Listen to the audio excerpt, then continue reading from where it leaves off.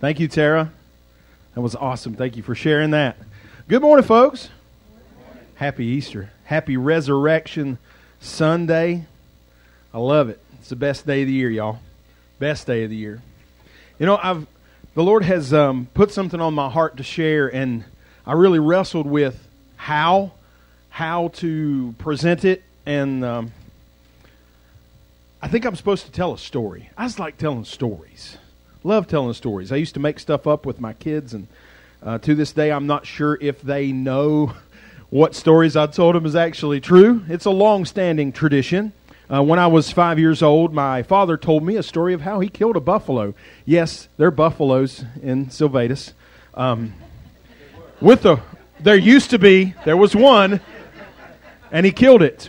And I said, "Dad, how'd you kill it?" Because what he showed me was a hind quarter from a white-tailed deer. And he said, "It's buffalo meat." And I said, well, "Dad, where'd you get it?" "I killed it." "How'd you kill it?" "With a rock." Wow. You thought your dad was tough. My dad killed a buffalo. He threw a little rock at it, hit it right in the eye, right beside the eye, he said. So it was very convincing. So I want to tell you a story, but before we do that, I'm going to ask you to stand up. We're going to have a word of prayer real quick. Quick word of prayer. We don't always stand for prayer, but we're going to this morning stand if you are able, and we're going to pray. Heavenly Father, we pray in Jesus' name, thanking you for Resurrection Sunday, for the promise of eternal life that comes through a risen Lord. And I pray you'll take this time now and do what you do and speak to us through these words and speak to us through how we love one another. God, I pray that you'll be working in hearts, working in us, and may we leave changed. In Jesus' name, amen. And before you sit down, fist bump a couple of people and say, "He is risen. He is risen." All right. Yes, that's the whole thing. He is risen. So this is the story of the convict and the king. Imagine, if you will, a pair of bright eyes, kind of a pale brown, almost amber-colored eyes, set in a face that was probably handsome 10 or more years ago, but you can tell by the lines on his face and the scars and the general scruff that he's had a hard life. And his expression is like a slab of cold stone as he's trying not to hide his horror at the 9-inch iron spike that is poised above his left wrist. He holds his breath, knowing what's about to happen. He doesn't want to cry out in front of these people. But the familiar sound of hammer against metal came before he was expecting it. And he sucks in this stinging lungful of air, and a sob escapes his throat unwillingly. And he turns away from the blood pouring out from around the splintered bones protruding from his wrist, and wishes his life had been different. See, this man, people have heard about him. He's famous, but we don't know his name. Nobody knows his proper name. People have guessed at names through the years and given him names through the years. So I suppose we can give him a name. It's easier to talk about somebody if there's a name. We'll call him Ari, okay? Ari. That'll be his name. Don't know his real name. That'll be good enough to tell his story.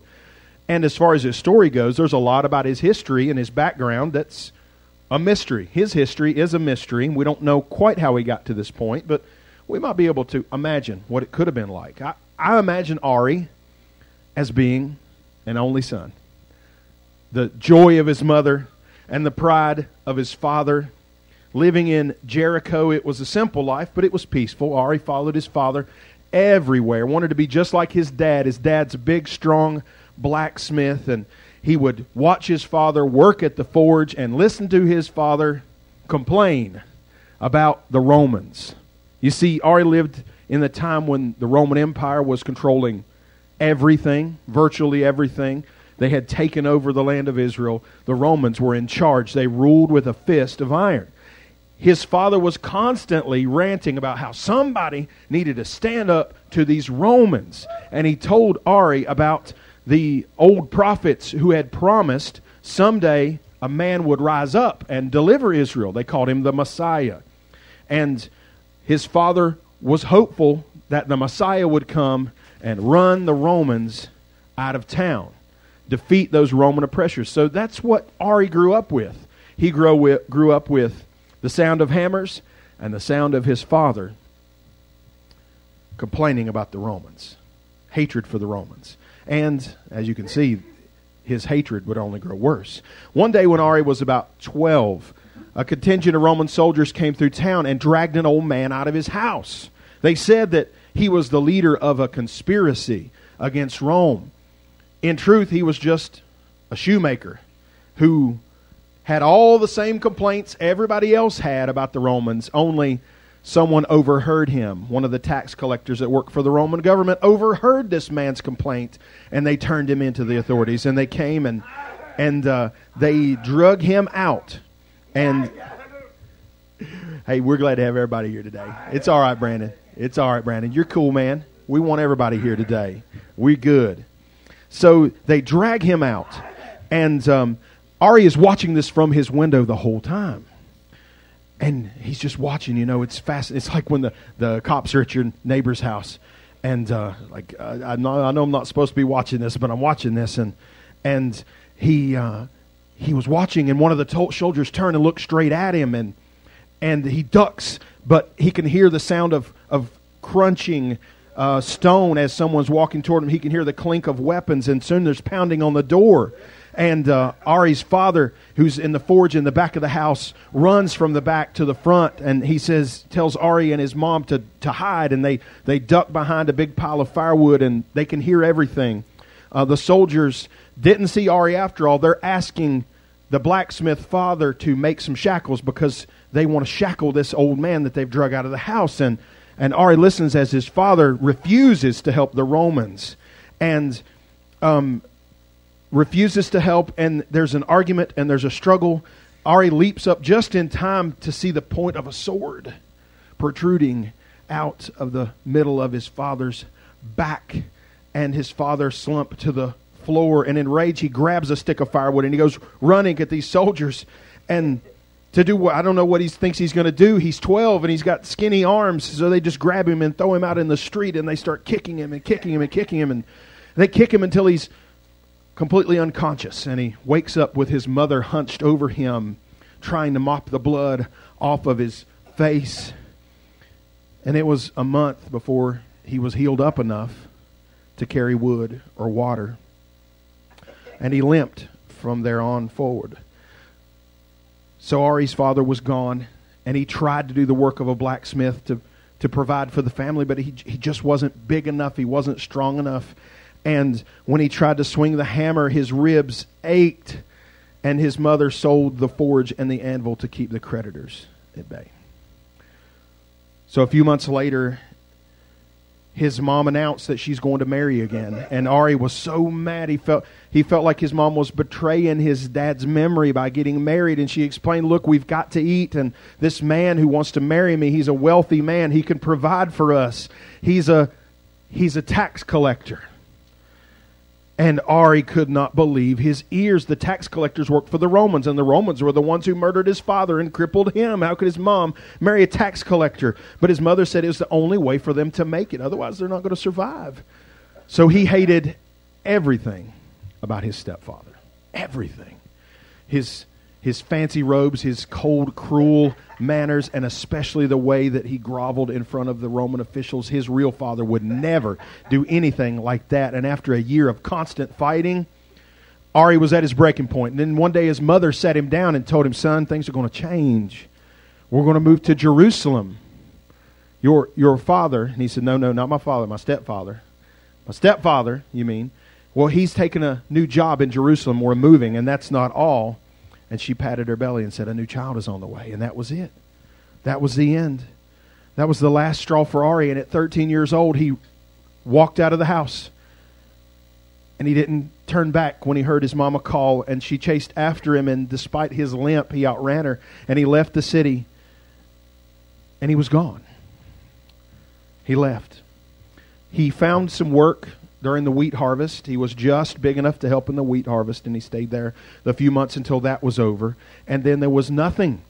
So what happens to a young man who is on his own and he's got no place to live? He finds some other young men who are on their own and have no place to live, and pretty soon he fell in the crowd of these teenage boys who had two things in common. They did not have a family to speak of, and they hated the Romans. They were led by an older boy. Well, let's call him Uriel. Uriel, that's a Hebrew name. With Uriel in charge, the boys started robbing these small-time tax collectors and anybody who worked for the Romans. And Ari had been taught, of course, it was wrong to steal. It was wrong to rob. But he told himself, this is against the Romans. They're the bad guys. It's okay, he says, to be against the Romans. Uriel said, hey, look, we're not robbers. We're revolutionaries. We're fighting the power. But, of course, once in a while, they would also steal from any rich person who happened to be unguarded in the wilderness. And Uriel said that was okay because if they were rich, they were probably working with the Romans after all. So they were part of the problem. Eventually, Ari rose to become the second in command. And they heard that a load of Roman tax money was on its way to Caesarea in the north. So they waited along the road for a wagon to pass. They believed they had found the wagon. So they heard the creaking of wagon wheels, and they leapt out. Only it wasn't the tax wagon. It was some merchant and his wife and his kid. But the merchant drew a sword, and he fought him, and then there was a fight. And Ari didn't... Hey, it's really okay, Brandon. It's really okay. Hey, you do whatever you feel like you need to do, but I want you to know you guys are welcome, you're wanted, and you're loved 100%. All right, buddy? I'm serious. So Ari couldn't remember exactly what happened later, but when it was over, that little family was dead, and he would have dreams about standing over the body of the child, and it weighed on him for years, and it went on like that for a long time, robbing and killing, all supposedly in the name of freedom from Rome. And eventually the Romans tracked him down. Of course, you can't do that forever, and Ari managed to escape. But he wasn't sure what happened to Uriel or the other people in the gang. So he straightened up for a while. He straightened up. He's in his 20s now. He's time to settle down, young man. So he met and married a young lady, and they had a child together, and everything was okay for like a little while. It was okay. But it was hard for him to hold down a regular job. He hadn't really done like a regular job in a long time, and he falls back into the only life he knows, the criminal life, and that went kind of well for a while. He hid it from his wife for a while, but it couldn't last for long because some other criminals came and burned down his house, and his wife took their boy, and he left. So that's when he really started drinking. That's when he started drinking, and he fell down, and there was a few years there it was just a blur. He can hardly remember. Now, eventually, he found his way back to Jericho. Remember, that's his hometown. He hasn't been there in 20 years. It's been 20 years since, as a 13-year-old, he ran away from Jericho. But he came back. He knew his mother and stepfather weren't supposed to be there. They'd moved to Jerusalem long ago. But he walks into town, and he sees a tax collector's booth. And the person sitting behind the booth looks awfully familiar. It's been a long time. He's aged a lot. But there's no question who it is. That man behind the tax collector booth is his stepfather. And Ari wants nothing more than to go and attack the man, but he doesn't. He walks on past, and he goes and he buys a couple of bottles. And he says, you know what, I'm just going to talk to a bottle about this. And that's what he does. That's what he does all night. And he wakes up just with his head just killing him. And he wakes up, he realizes he's not indoors, he's outdoors. And he sits up, and his hands are wet, and there's blood all over his hands. And then he sees the tax collector booth, and it comes back to him, what he had done. Somebody's whispering nearby, and there's something heavy being dragged away. And the next thing he knows, some strong hands are binding him and throwing him into the back of a wagon. And by the winding of the road and the bumping of the trail, he can tell they must be going from Jericho to Jerusalem. It's a long winding ascent up to Jerusalem, and he knows what's coming. He knows what's about to happen. So when he gets to Jerusalem, the trial lasts less than a minute. The Roman governor Pontius Pilate listened to the charges and asked Ari to make a statement, but Ari only spat on the ground because he's not going to give any answer to any Roman oppressor. Pilate waved his hand, and the soldiers dragged him back to the cell. There's a dozen other men in this cell, in this cramped cage. Ari sees a pitcher of water, and he's thirsty. He wants a drink, so he begins to make his way across this cell to get this pitcher of water, when suddenly someone tackles him and pins him down, a giant of a man. And seconds later, he hears the pitcher smash against the large man's head, and he goes flying, and he looks up into the face of someone who has rescued him from this attacker, and he recognizes the face. It's much older now. It's scarred. If anything, this guy looks worse than Ari does. It's Uriel, his old friend from the gang, and they spent a while catching up, and turns out their story had been much the same. While the man who attacked him was in the corner watching them, they caught up their story. It seems they had a similar path. Uriel continued his life of crime, and he was there for stabbing a Roman centurion who tried to make him carry his bag. Both of them had the death penalty, so they talked way into the night. They were awakened late the next morning by the chanting of a crowd somewhere in the distance, and they couldn't really tell what the words were until they sat very still and listened, and it sounded like, "Crucify him! Crucify him!" And just then a guard comes in, clangs on the cell door, and shouts, "Barabbas! Barabbas, get up! Get up, Barabbas!" So the large man who had tackled Ari the night before stands up and groans to his feet, and they goes over to the guard, and there's a whispered conversation, and then the soldier takes Barabbas away, and the big man is laughing and clapping. He's obviously being set free. For some reason that the man does not understand, Barabbas, this other prisoner, is being set free. Some of you who know the story know why he was set free. A half an hour later, the guard returned, shouting at Ari and Uriel to stand up. So immediately they think, all right, we're going to be set free too. But then they see the shackles that are waiting for them, and he instantly goes back to the set of shackles that that his father refused to make for the Romans, and that's what started this whole misadventure. So the guards take them out of the cell, lead them in shackles out to the courtyard, where they are turned loose, but only to be prepared for something worse. Ari sees that there is another prisoner who's already there in the courtyard, and he looks bad. By the looks of him, the Romans must have beaten him all night long. His skin had been whipped until his skin was shreds, and his face was so swollen that it was difficult to see his eyes. Somebody shoved a crown onto his head, but it looked like it was made of sharp thorns. There was a royal purple robe fastened over his shoulders, soaked in blood. So Ari wondered, what could this man have done to deserve this treatment?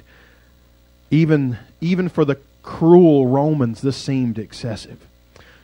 The soldiers then drug out these heavy beams and put them on each of the prisoners' backs and told them to march. Now Ari's blood ran cold. He knew he was going to be executed, but he was hoping for something a little more merciful than this. Crucifixion was the worst way to die. It was a public spectacle, and sometimes it could drag on for days before the person died. So the soldiers marched them through the city, and Ari's bad leg, his limping leg, is aching. It's killing him, but the man in the purple robe was having it much worse. He keeps falling down, and every time this happens, the soldiers beat him with the butts of their spears and hoist him on his feet again, but it was clear eventually that he could not go on. They grabbed a man out of the crowd and made him carry the cross instead. See, this is when Ari slowed down enough to understand what the crowd was shouting. He heard the name shouted, Jesus of Nazareth. Jesus of Nazareth. He's heard this name. He's never met this Jesus of Nazareth, but he knew that many people said that Jesus of Nazareth was the long-awaited Messiah, the one who would save Israel. But how could that be? Ari's father told him that the Messiah would be a military leader and come and rescue Israel from the Roman oppressors. How could this man, who's being executed by the Romans, be the Messiah? But then he did remember people said this Jesus was a miracle worker. Maybe a miracle was coming. Maybe there would be some kind of last-minute miracle to save this man and rescue all three of them. They went outside the city to a hill. The hill was called Golgotha. People named it that. It means the place of a skull. They say the rock formation in the hillside looked like a skull, so they marched people up to the top of the skull hill And that's where the public execution of the worst criminals would take place. And that's where we found him at the beginning of the story, watching that spike go into his wrists. His arms are outstretched on a cross, and nails have been driven through his hands and his feet. He hears Uriel, his friend, groaning in agony, and this man Jesus in between them, gasping in pain. And as he's hoisted up off the ground, it's like no pain he's ever felt. It feels like his shoulders are being pulled out of their sockets and his hip bones are being shoved up into his lungs. And the worst of it comes when the base of the cross slips into the socket that has been carved into the rock and thunks into it, and it just feels like his whole body is being torn to pieces.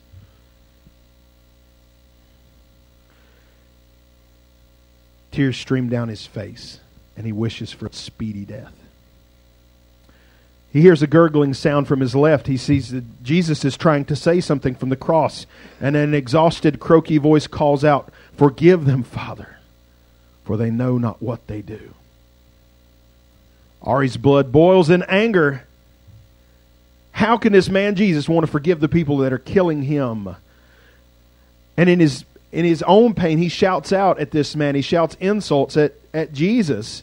And he notices Uriel has joined from the other side and shouting, some people don't deserve to be forgiven. That's the idea. That's why he's shouting. He feels some people don't deserve to be forgiven. Why would you forgive these people?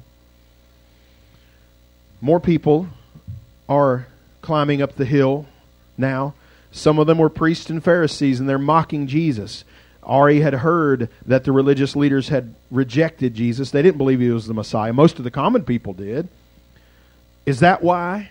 Is that why the religious leaders wanted Jesus dead? Because of jealousy? This is what Ari is wondering.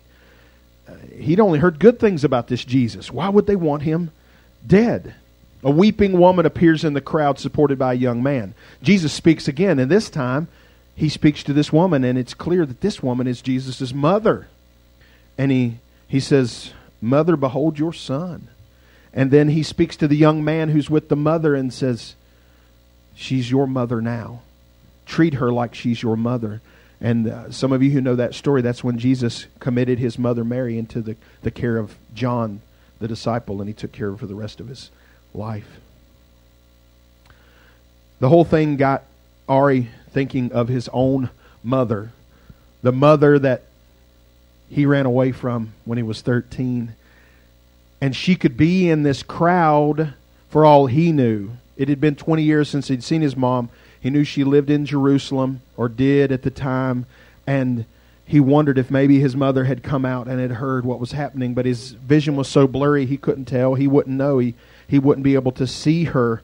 He felt betrayed by her for all these years, but now he's thinking it through and wonders if maybe she was just trying to survive. And let me just pause the story there for a second and say, hey, I'm sorry, there's been people that have hurt you. Some of them were just trying to survive. That does not excuse it, but that's a lot of cases that's what was happening. They didn't do it right, but they were just trying to survive. Now we get back into the story. He's thinking, how did my mom feel when I left? She lost her husband a year before, and then her only son ran away and left her behind. He started to feel terrible about how he had done his mama all those years before. And if Jesus could forgive those men who were killing him, could he forgive his mother? And could he be forgiven for what he did to his mother in abandoning her? And could he be forgiven for all the stealing and the killing and the lying that he had done? Could he be forgiven for walking away from his own wife and child and leaving them behind? Could he be forgiven for all of that? Because looking back on it now, he doesn't feel like a revolutionary fighting the Roman powers anymore. He feels like a man who's utterly ruined his life and thrown everything ever that he had was good, thrown in the dirt. And the weight of years and decades of guilt is crushing him like never before. He doesn't want to die. He doesn't want to die like this, with this weight of guilt on him. So Ari did something he had not done since he was a young kid. He prayed. He prayed to God for help. Suddenly, more than anything, he wanted to have that guilt off of him. Even if he was only going to live a few more hours, he did not want this guilt on him anymore. He wanted to have the guilt off of him before he died. He was so sorry for his mess of a life. Now, he'd heard about this man, Jesus. He'd heard how he had healed people and raised them from the dead, but he'd also heard about how Jesus changed people's lives, how prostitutes became saints, how criminals became brand new people, how he'd even heard that one of Jesus' disciples used to be a tax collector. And if a tax collector could be changed and made new, maybe there's nobody too bad to save. So time ticks away, and Ari continues to pray and grieve his mistakes. And he remembers going to synagogue during those few happy years when he was with his wife and with his child, and remembers hearing a message about how the Messiah, the Savior that was coming, would bring peace. He always imagined peace would mean the world around him being peaceful. The Romans out of town. That's what he imagined peace would be. But then he began to think, maybe peace isn't what's out there. Maybe peace is what's in here. Because if the Romans were to go away, Ari still wouldn't have peace in his heart. And I'll pause the story again to say, we think peace is when the world around us is peaceful. And you won't have that. Peace is when your heart is peaceful, when the world around you is crazy. It's going to be crazy, but it doesn't have to be crazy in here. So he begins to think about these things, and in the midst of this, as his heart is changing, he could hear Uriel over there beginning to rant, and he's mad. And Ari had almost forgotten that his old compadre was there on that other cross, and Uriel is shouting, Jesus, if you're supposed to be the Messiah, why don't you save yourself and save us? You're no Messiah. You're no Savior. You're a dead man like me. Now, Ari hardly knew what he was saying, knew what he was happening, and he found himself shouting back. He says, shut up. Don't you get it? We're getting what we deserve, and this man, he has done nothing. He's done nothing wrong. Then Ari turned to Jesus, and the words came out of his mouth, and he hardly knew what he was saying. He said, Lord Jesus, remember me when you come into your kingdom. Jesus looked at him with his eyes swollen shut almost, his dark brown eyes looking into Ari's light brown eyes, and he says, I promise you, today you will be with me in paradise. Ari didn't have the words to express it, but something changed in that moment, y'all. Something changed. He didn't feel the weight of guilt any longer. He was still dying, but it was different. Dying, but it was different. He didn't feel the same. He felt new, and he wished he could live his life over again. This time without all the horrible things that he had done and all the horrible things that had been done to him. He wished he could have a second chance, a do-over. He wouldn't have that chance. He couldn't erase the past any more than we can erase the past. But it was going to be different with what little bit of life he had left. He was a different man. And then there was a life beyond this life that he was going to. Hours later, Ari listened as Jesus cried out his last words. And he looked up to heaven. And he gave up his spirit. I'm just going to say, folks, Jesus was not truly executed. He gave his life.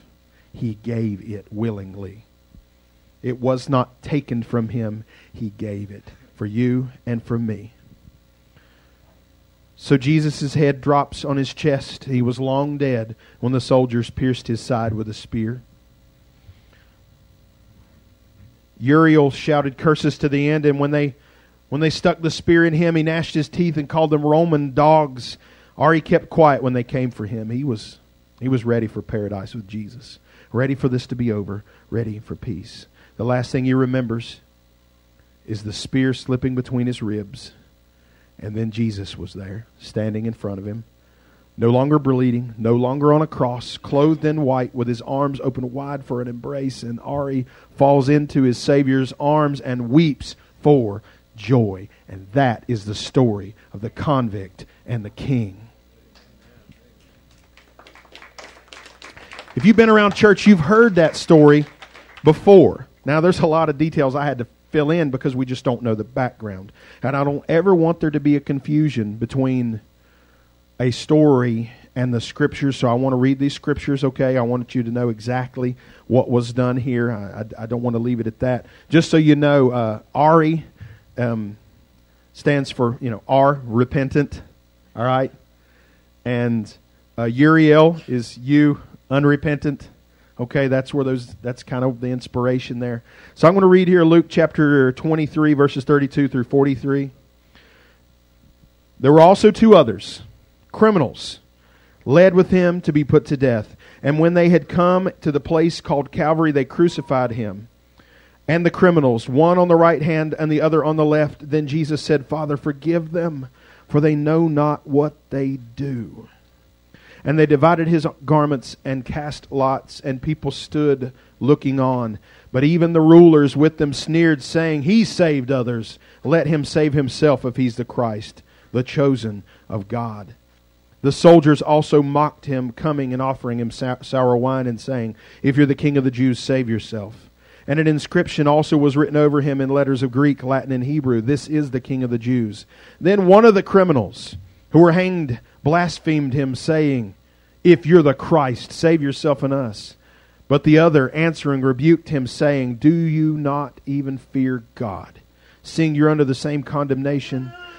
And we indeed justly, for we receive the reward of our deeds. But this man has done nothing wrong. Then he said to Jesus, Lord, remember me when you come into your kingdom. And Jesus said to him, Assuredly, I say to you, today you will be with me in paradise. Amen. There's some things we see here. Big truths we see here. Number one, we're all guilty of sin. All guilty. It's easy to look at the life of the man in the story and hear the things he had done and say, oh yeah, he was a bad guy. And we look at our lives and we always have explanations for all the things that we do wrong and say, yes, of course, I did that wrong, but you got to understand. Here's what was going on. Here's why I did that. And you know what? You may have your story. But when it comes down to it, the Scriptures tell us that all have sinned and fallen short of the glory of God. There's nobody who's got it all right.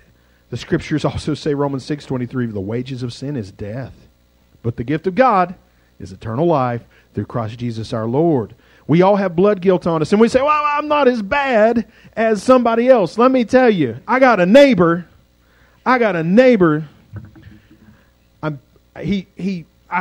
My neighbor cooks meth. Okay, I'm just telling you, and he also roots for the Cowboys. I don't know which is worse. And there's always somebody worse out there. And you say, I love Cowboys fans. Jesus loves you too. I love you. It's hard. Without the love of the Lord in me, I could not love you. But I'm just telling you, we can always point at someone and say, they're worse.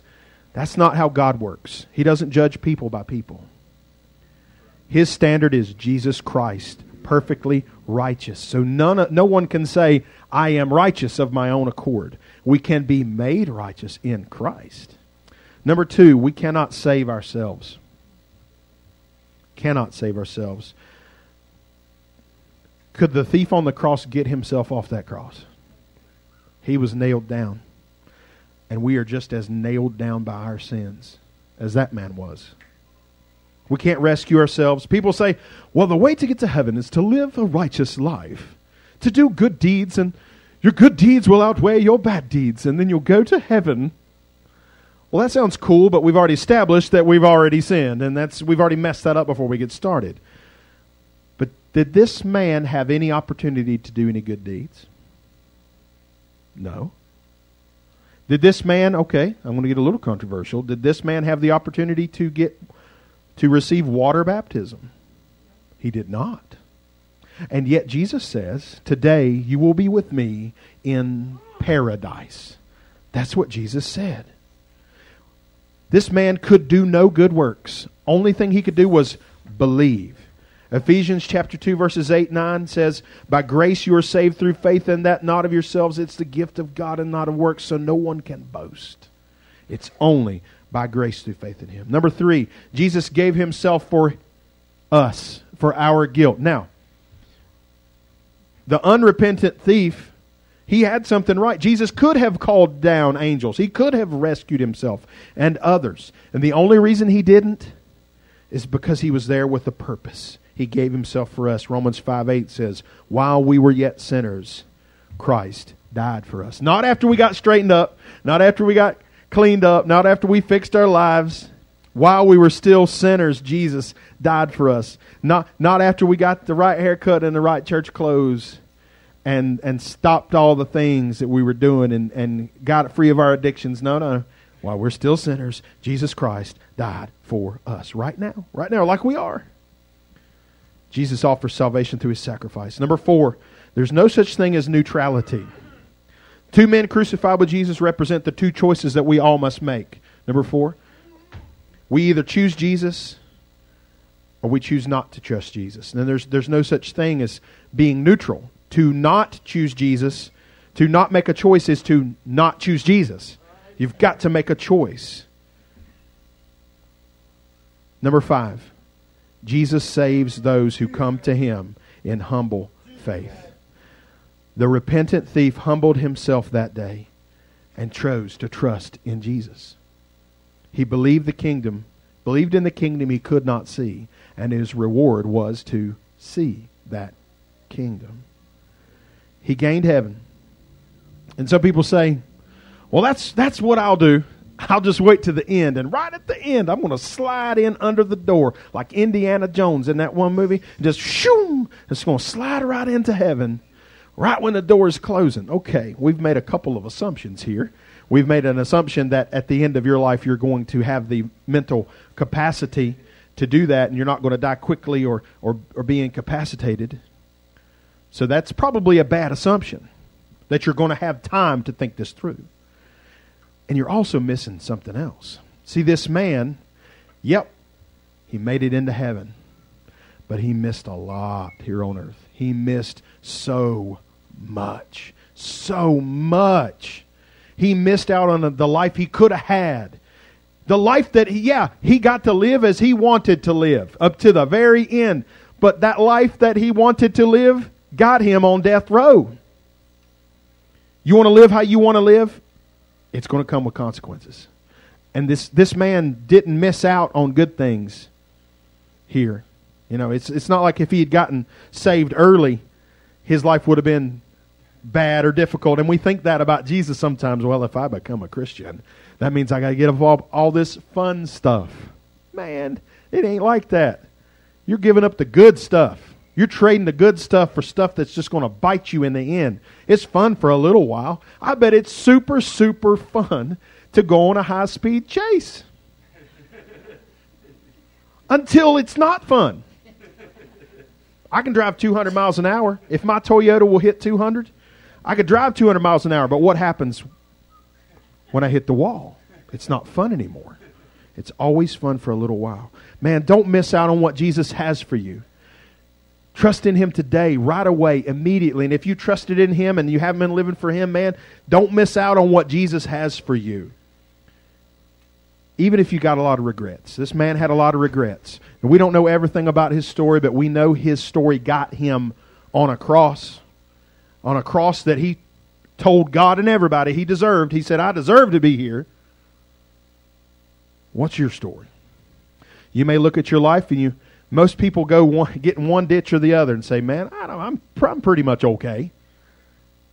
I'm all right. I don't know. Maybe I need to change a few things. And that's one ditch. And then other people get in the other ditch. Man, I'm so messed up, I don't think Jesus could save a guy like me.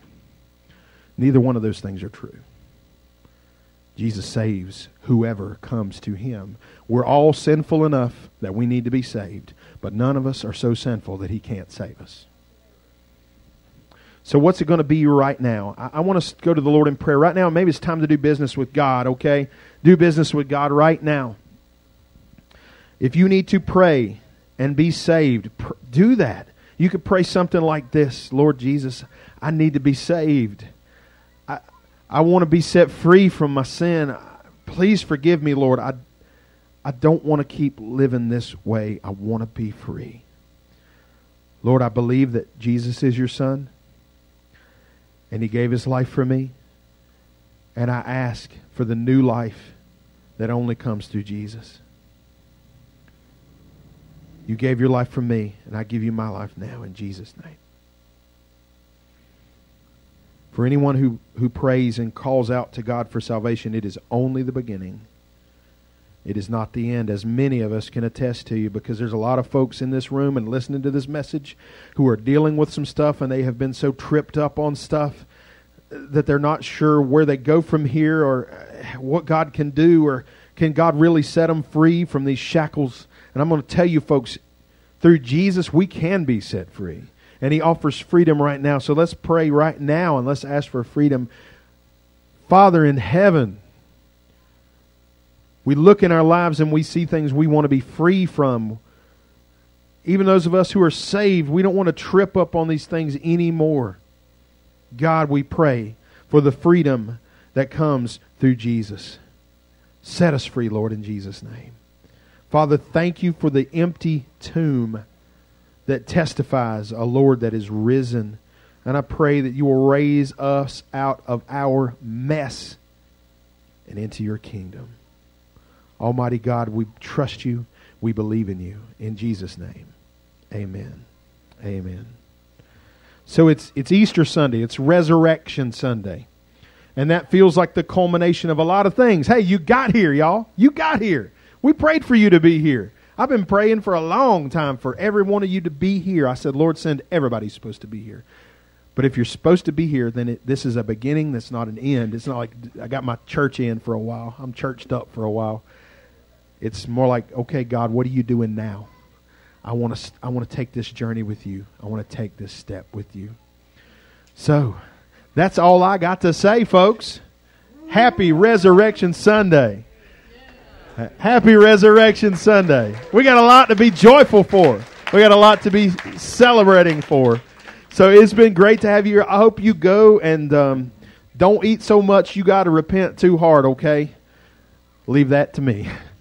So that's probably one of the things I need to be set free from is all the ham I'm about to eat. Thank you. He is risen. He is risen. So not everybody knows this, but it's like been an old tradition that some of you who know, you help me out, and then everybody will join in. It's a tradition of how believers would identify one another. One would say, He is risen, and others would respond, He is risen indeed. Okay, now we're all on the same page. Let's end our service like that today. Everybody, He is risen.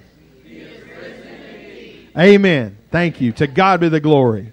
All right, it's all yours now. Let's start this. There's no more song. All right, that's it. Well, I thought I might throw in another song. There's nothing. God bless you guys. Happy Resurrection Sunday. Take care.